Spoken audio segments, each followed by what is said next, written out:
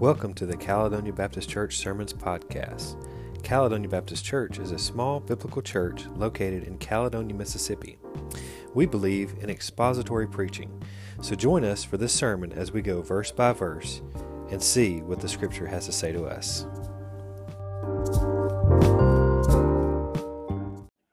Amen. So, again, I want to apologize for my lack of technology, but I'll give you these notes. And again, if there's anything you'd like to know further, I could send it to you. But I've studied this now for a couple of weeks, and I'm excited to preach a sermon to you called Biblical Church Leadership. And while it is our norm, as you guys know, to preach through books of the Bible, chapter by chapter, verse by verse, every once in a while we do a one-off sermon, and this is one of those sermons. And so it's entitled Biblical Church Leadership, and I'm going to break it down, and don't fall asleep when I say this. I'm going to break it down into 10 parts, but some of those parts are very short, very quick, all right? So this is part one, the introduction. Part one is the introduction. I know our church's heart is to be faithful to the Scripture in all things. I believe that. Now, are we perfect at that? No, none of us are. No church is perfect at it. But it is our goal to read the Scripture and try to apply it to our lives, to our families, and to our church. And so one way we need to consider that, and to consider how to do that, is through church leadership. And I hope that this sermon on this topic will be thoroughly scriptural, which I have a lot of verses here, so I hope it is. I hope it'll be clear and understandable. And I believe it's something that our church needs to hear at this time, which is why I'm preaching this this morning. We know that God, before the foundation of the world, had His sights set on a people, and that people is His church. And God planned to save His people through His Son, Jesus Christ. And the church is very important to God, right? It's the bride of Christ. Men, how important is our bride? The church is the bride of Christ. He cares about it. It matters how we work together, how we serve together, how we act together. And so I hope we'll see that seriousness as we consider biblical church leadership. That's part one. Part two is Ephesians 4, verse 11 through 16. So turn there. Ephesians 4. This is our text for today as we move to part two of the sermon. And this was not originally the text I had studied through a couple of weeks ago, but during this past week I had more time, and so as I was studying, came across this passage. Ephesians 4, verse 11. If you're there, say word. Paul wrote and said this. He said, "And He gave some apostles, and some prophets, and some evangelists, and some pastors and teachers, for the perfecting of the saints, for the work of the ministry, for the edifying of the body of Christ, till we all come in the unity of the faith and of the knowledge of the Son of God, unto a perfect man, unto the measure of the stature of the fullness of Christ, that we henceforth be no more children, tossed to and fro, and carried about with every wind of doctrine, by the sleight of men, and cunning craftiness, whereby they lie in wait to deceive. But speaking truth in love, we may grow up into Him in all things, which is the head, even Christ, for whom the whole body, fitly joined together and compacted by that which every joint supplieth, according to the effectual working in the measure of every part, maketh increase of the body unto the edifying of itself in love." This passage is about the Lord and how He gives gifts, spiritual gifts to people, and puts people in place of spiritual leadership, and why He does it. Let me give you three things about this passage. First, God calls people to leadership positions. None of us, me for example as pastor, did not set myself to become a pastor. God led me and called me to this place. I didn't just walk in here one day and say, you know what, I'm going to be your pastor, right? We went through a process of prayer and discussion and prayed for God's will to be done. God calls people. It says in verse 11, He, which is Christ, He gave. He calls. And it says specifically gave. It's God's idea. It's God's plan to set people in leadership. And God did this, by the way, throughout the Bible, didn't He? I mean, in the Old Testament, right? He called people to be leaders. He called Moses to go and be a leader. He called the kings like David to be a leader. He called the prophets of the Old Testament to come out and be leaders.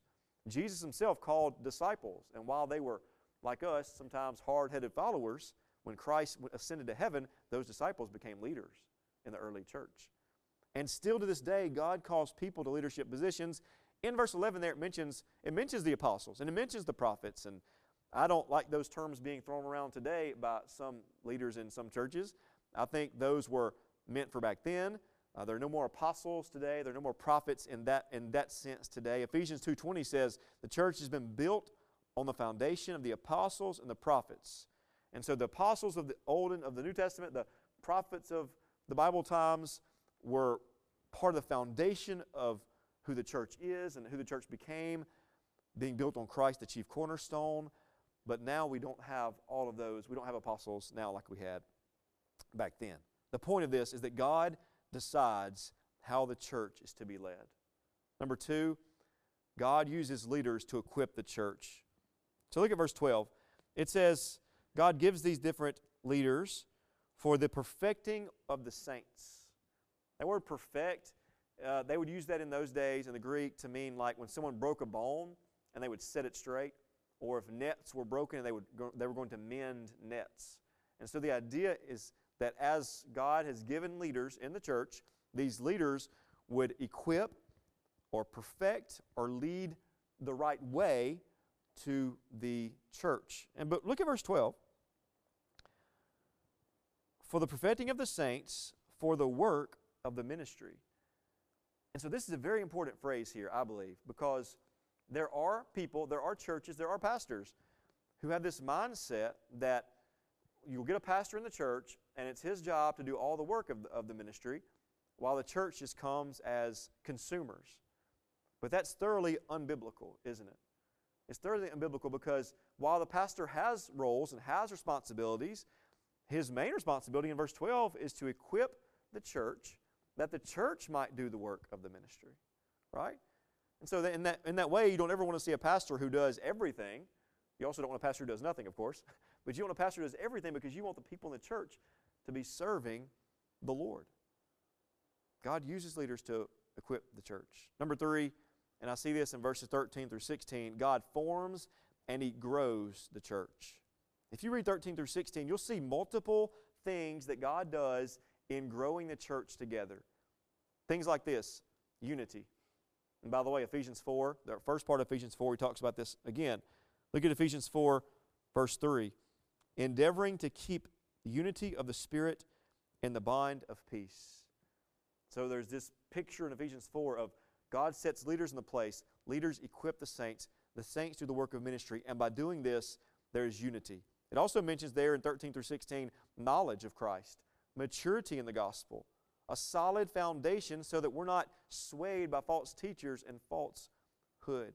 One benefit of a biblical church is the more we get together and the more we talk about the Word and the more the Word is in us, the less likely we are to be tricked or fooled by false doctrines in this world. There are people all around us, probably even in our families, and certainly people we know, who are tossed to and fro by all kinds of false doctrines. It just happens. It just happens. Talk to some teenagers. Some of them believe some crazy things because they just heard it on a TikTok video. And they believe some things just because they heard it on YouTube or something. And by the way, there are adults like that too. The more we are grounded with a solid foundation in the church, and listen to me, it's not enough to say, I'm just going to be a Lone Ranger Christian, read the Bible, stay at home, watch it on TV some. We need the church. That's what it says here. How can we be equipped? How can we be perfected, grow to be mature in Christ? It's got to be in the context of the church. It's one reason we struggled. I think a lot of people struggled during COVID. I mean, we missed, even if you didn't think you missed it, I'm telling you, you missed that fellowship with other believers. We need that. God has put it in us to need that. I'm thankful and I believe we have a church that is trying to do Ephesians 4. I hope and pray we have leaders who are trying to equip the saints. We have saints who are doing the work of the ministry. As a matter of fact, we have a couple members who couldn't make it today, and 5 jobs went undone, or we had to get subs because they do jobs. They do things around here. Some of you do things around here that helps this church go week after week, and that's you doing the work of the ministry. We're being built up as the body of Christ. We're seeking knowledge. We're not swayed by false doctrine. We're not interested in deceit or schemes. I pray our church would continue toward the direction of Ephesians 4:1 through 16. Let me give you part 3. Part 3, as we consider the spiritual gifts in verse 11, part 3 is just to notice the God-given organization of the church. And I've already said it earlier, but who is the head of the church? Christ, right? Christ. The Bible says that specifically in Colossians 1:18, it says Jesus is the head of His body, the church. It says that, by the way, in other texts as well. And so He is the head, and that makes sense, right? He is our Lord. He's our Savior. He deserves the preeminence in all things. And so He is the head. Under that, God has given us leaders, and the Bible calls them pastors, elders, shepherds, overseers, and all those words are interchangeable. They all mean the same thing. Now, the words that we're most familiar with in our day is pastors, right? Pastor. For most of church history, the word elder was used a little more often from what I've read and what I can find, and that word's actually making a comeback. You don't call me that, but I'm actually an elder, biblically. An elder, an overseer, a pastor, and all those terms are fine with me. Just don't call me an apostle, please, or a prophet. But all those terms are fine with me, and so God it's Christ at the head, leaders in the church, and then there's the congregation. But here's what I love about the way we do polity or church government is that the church, the congregation, has authority. All right? I'm not the boss. I'm not the CEO as pastor. We have authority. As a matter of fact, I'm only here because this church decided to call me as pastor, right? You voted and you prayed and you discussed and you called me as your pastor. And that's how I see, as I summarize the New Testament, the church would set these leaders in position. I love this idea of Christ, pastors, congregation, and how God has given us this leadership pattern. But as I've told you many stories in the past, I've served in churches with all various types of leadership patterns. My least favorite leadership pattern is Christ, and then under that, a whole bunch of deacon body, and then the pastor. That's the ones I've served in that can sometimes be difficult when there's a whole group of men who are not the pastors who are, quote unquote, leading the church.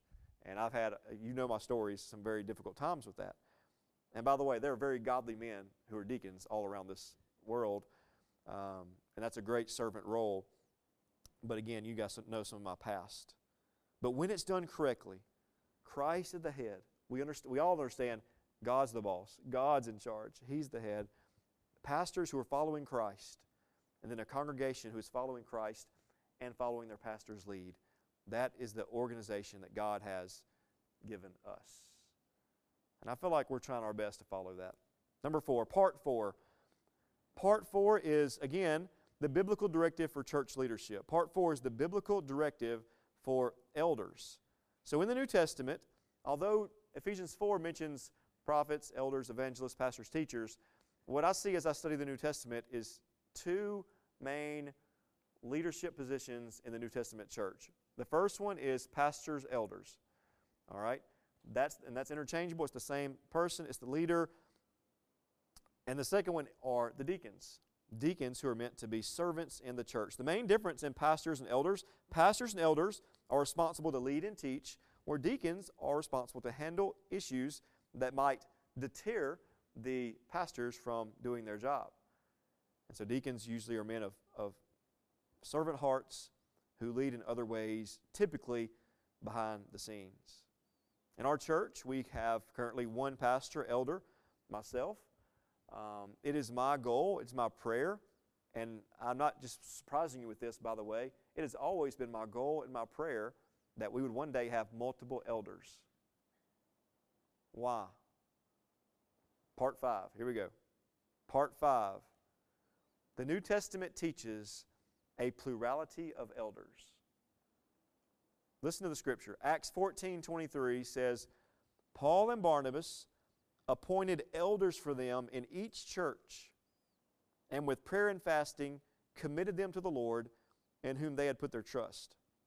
In Acts 20, verse 17, from Miletus, Paul sent to Ephesus for the elders of the church. Titus 1:5, the reason I left you in Crete was that you might straighten out what was left unfinished and appoint elders in every church. James 5:14, a little different, but he talks about elders here. Is any one of you sick?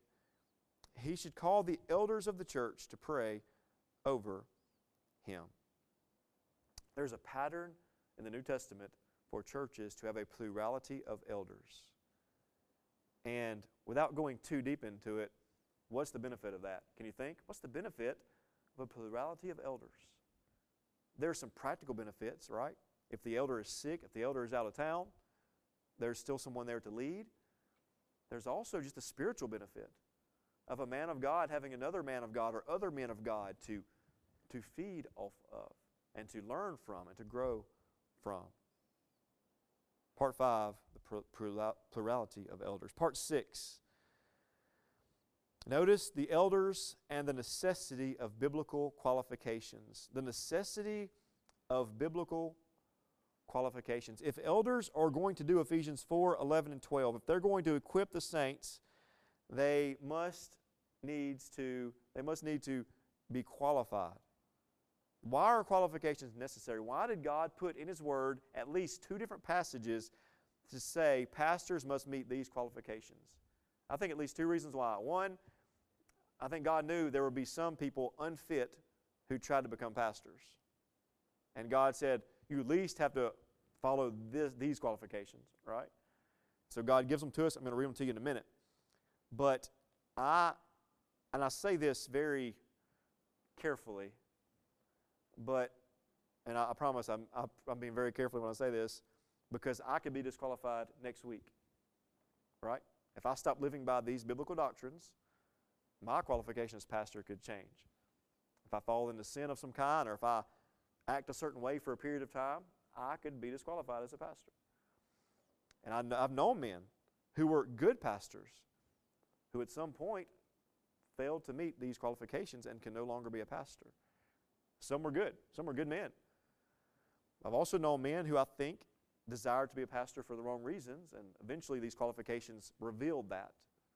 And so these are very important qualifications that the Bible gives. A second reason I think these qualifications are given is just to help improve a pastor's spiritual character. Because I promise you, when I read these qualifications, I kind of tremble a little bit because I see like I'm on the edge of failure here, or I don't know if I always do this like I should. And so these challenge current elders to meet and grow in these qualifications. So that leads me to part 7. I told you it's going fast. Part 7, qualifications of elders. Turn with me to 1 Timothy chapter 3. Turn to the right in your Bible there. If you're in Ephesians, go over a few books to 1 Timothy 3.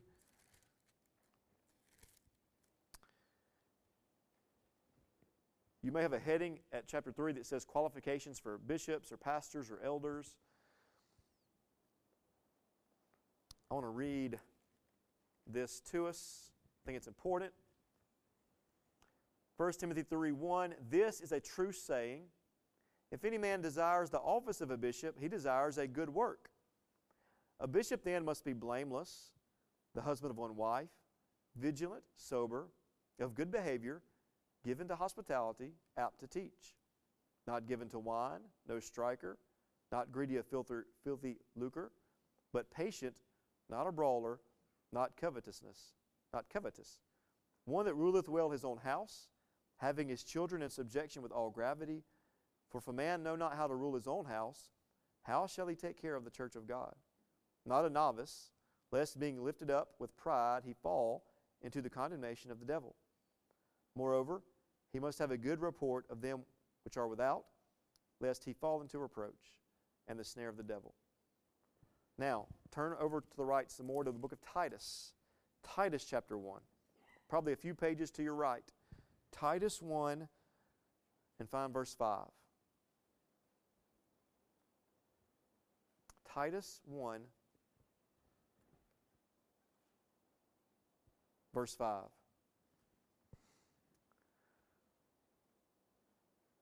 For this cause left I thee in Crete, that thou shouldest set in order the things that are wanting, and ordain elders in every city, as I had appointed thee.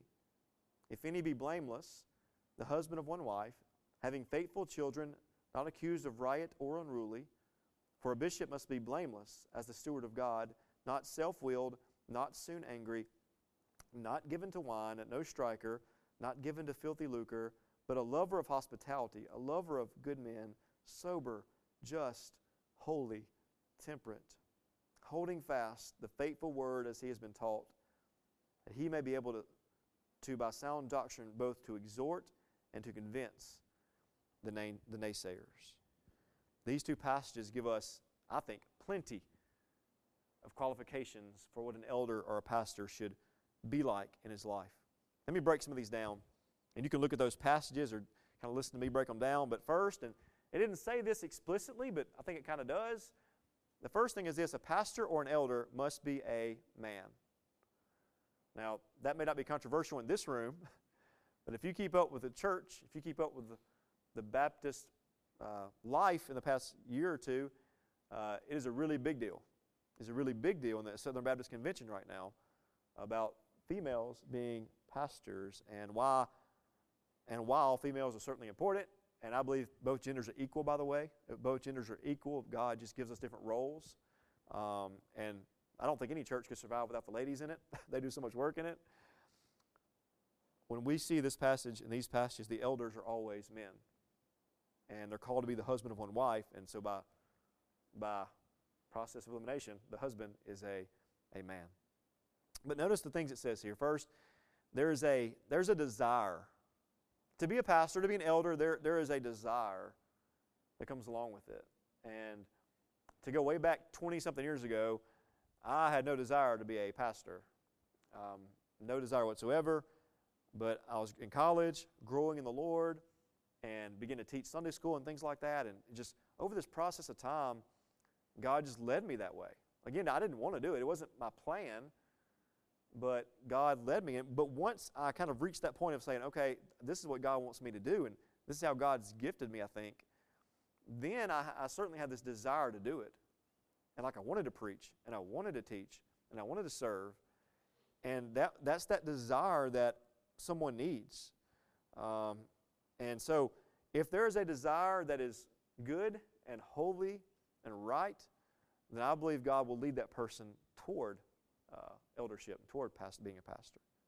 There's desire, there's a Spirit-given desire, which is what I just mentioned. I think there's also a personal desire where you just, at some point, as God begins to call and work in your life, you're like, yes, this is the thing God's called me to do, I'm ready to do it. And then, of course, there's obedient desire, which says, here I am, Lord, send me. Here I am, Lord, use me.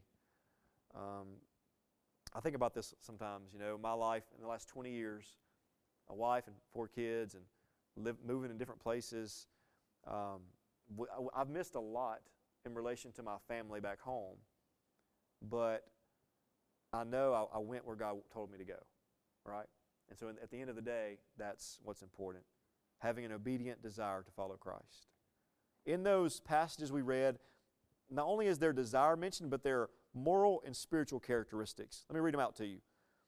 Not greedy for gain, upright, above reproach, holding firm to the trustworthy word as taught, holy. And then 1 Peter 5:3, which we didn't read, says pastors should be examples to the flock. Any man that we would set before us as a pastor, as an elder, will not be perfect, of course, but he must be a man whose life is generally seen as holy or righteous or good in a spiritual sense. The next thing is reputation. In those passages, it said he should be above reproach, he should be respectable, and he should be well thought of by outsiders. Now, does this mean a pastor needs to be a people pleaser? Does this mean a pastor needs to be super popular? Not necessarily, but he needs to be well thought of, respectful, to people who know Him, even outside the church. I've known churches who have pastors that nobody in the community likes the pastor. It's kind of weird, and for good reason. We should do our best as we follow Christ to be well thought of by outsiders, as long as we're staying true to the Word. The next thing is family life. Husband of one wife is mentioned twice here. It's a very debated subject. Of all these, this is the most debated. I imagine, is Paul Jr. going to be back this week? We're going to have fun Wednesday night talking about this part right here, because he and I have already talked about it in the parking lot for hours before. So, husband of one wife, manages his own household well, children are believers, not open to insubordination. Again, let me say this. I've known good pastors. I've known pastors who are some I look up to the most and who have had their children go astray from the Lord. So, while this is a general rule, this doesn't always happen.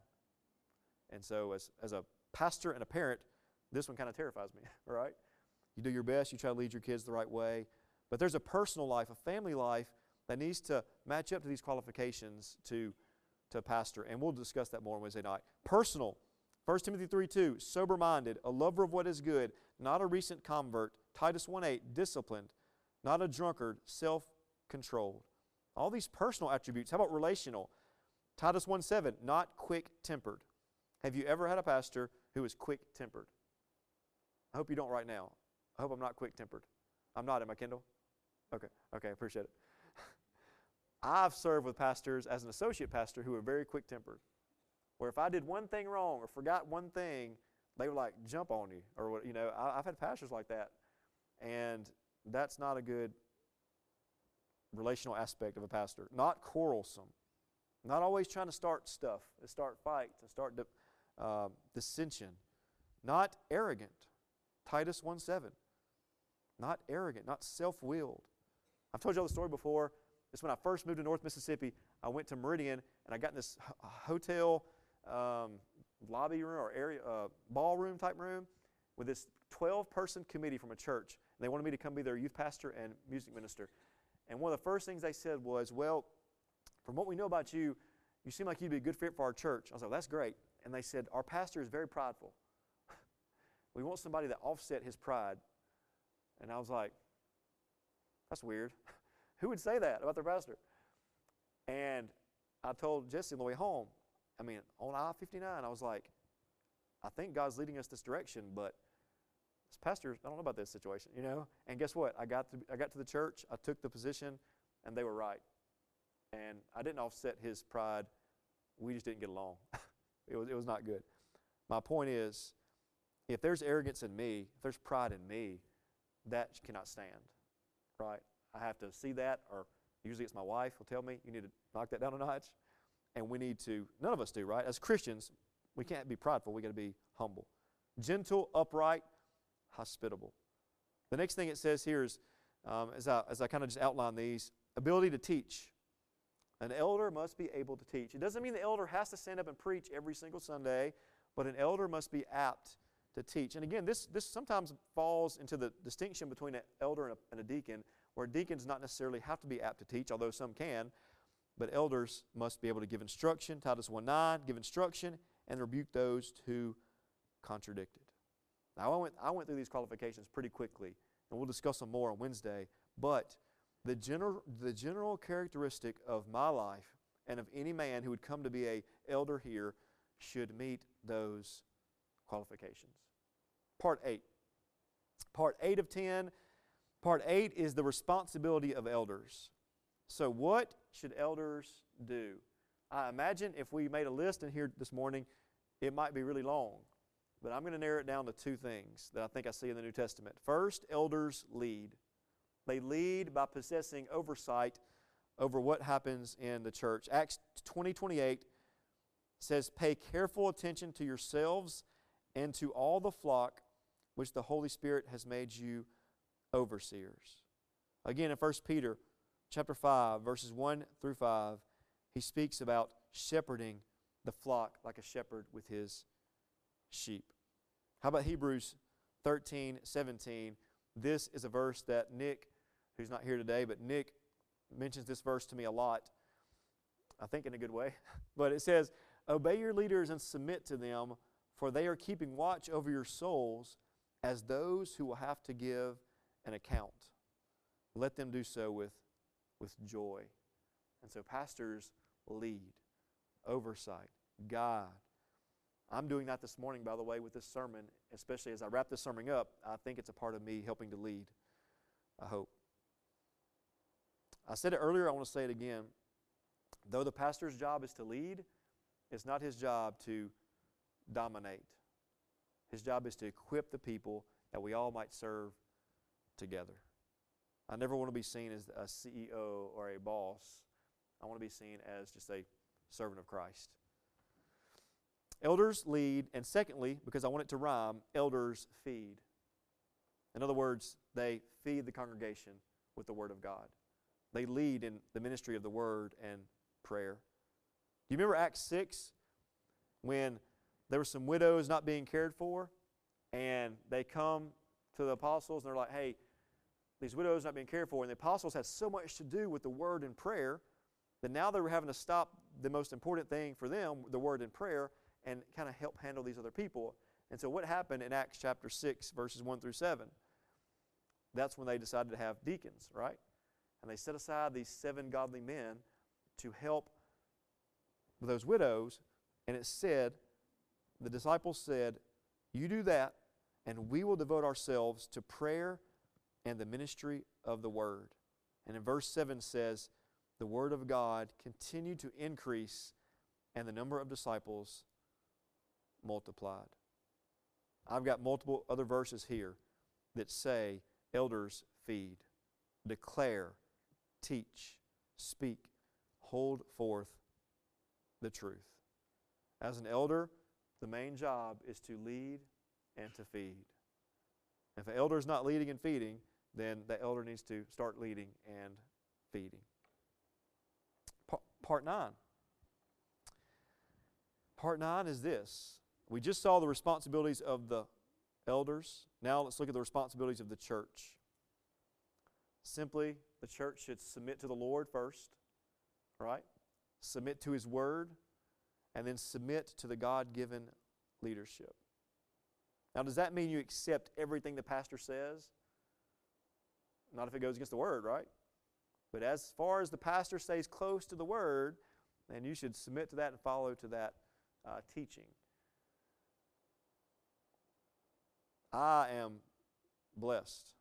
And I've said this kind of stuff before, but I've been a part of a lot of churches in my past that did not follow the pastor, or always looked to nitpick the pastor, or always would even undermine the pastor. Even good pastors I've seen treated that way.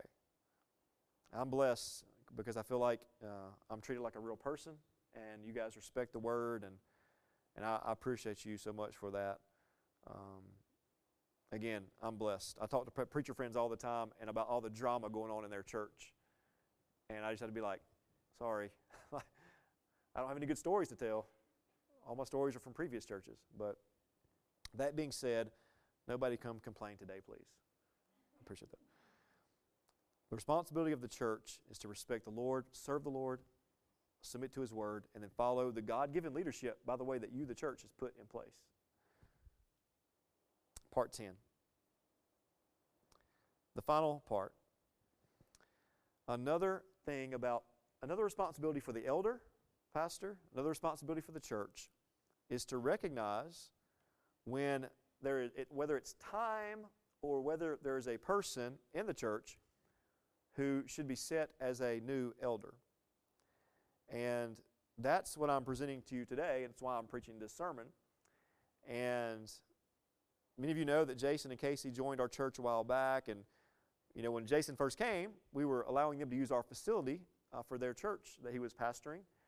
And I told this Wednesday night, but we sat in my office back there, and the first time we talked, he left, and I thought to myself, I really wish this guy could come and be my associate pastor and work here and be an elder here, because we think a lot of things, and I know he's gifted.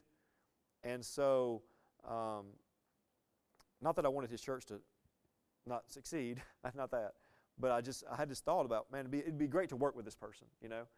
And so as Jason and Casey have joined our church a while back and began to lead, I would say to you, he's been doing the work of an elder anyway. In preaching when I'm not here, leading music, helping me prepare our services. He leads our prayer on Sunday mornings. And, of course, Casey helps with our kids and does a great job with that. And so I've been praying through this, and I've mentioned it to many of you, but I believe with Jason we have a man who is a godly man of character, who meets the biblical qualifications we just read, who has the God-given gifts of preaching and serving. And so I am calling us to consider, because God has given us a person and a place to do this, consider in the next couple of weeks affirming Jason as an elder here at our church. And so we mentioned it Wednesday night. We're going to talk about it again this Wednesday night. But I want you to pray for Jason and Casey and their family. Pray for the church as we figure out how to best put this into place. Again, he's already doing these roles anyway, for the most part. It's just a matter of making it official. And I think he desires that. I desire that. I think it would be a benefit to our church. I think it would be our church moving closer to that biblical pattern of plurality of elders. And I think that's a great thing. Here's how this will work. Wednesday night, we'll get together here. We'll discuss this sermon. And we'll also have some questions about eldership. Next Sunday, my goal is to present just an official proposal about calling Jason. And then 2 weeks from today, if the church wants to go through with it and he wants to go through with it, 2 weeks from this morning, we'll have an official affirmation vote to bring Jason on as an associate pastor / elder of our church. And everybody always asks, so what's he going to do? Well, he's going to be an associate pastor, so he would help me in any way possibly that's needed. He's going to continue to do the things he's already been doing. And again, like last week, when I get up at 5 a.m. with a stomach virus, we have somebody ready to fill in. What a blessing that is. Remember the old days, me and Brother Dale had to start calling random people all across the state and across state lines to find somebody. It's such a blessing to have him here to do that as well. Again, more details have to be discussed, but I want you to, just even today, pray about this. It's my goal to be a better pastor, and I've got a long way to go. It's my goal for us to be a better church, and we have a long way to go. And one way I think we can get there is by taking this step of affirming a second elder. We want to make disciples for God's glory, and so I want you to pray 3 things, church. Pray for God's will to be done in our church. Pray for me and my family, and pray for Jason and his family. Let's do that at this time. Let's bow.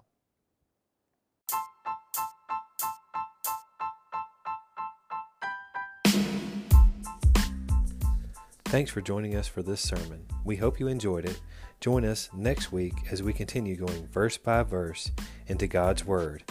Sola Scriptura, Soli Deo Gloria.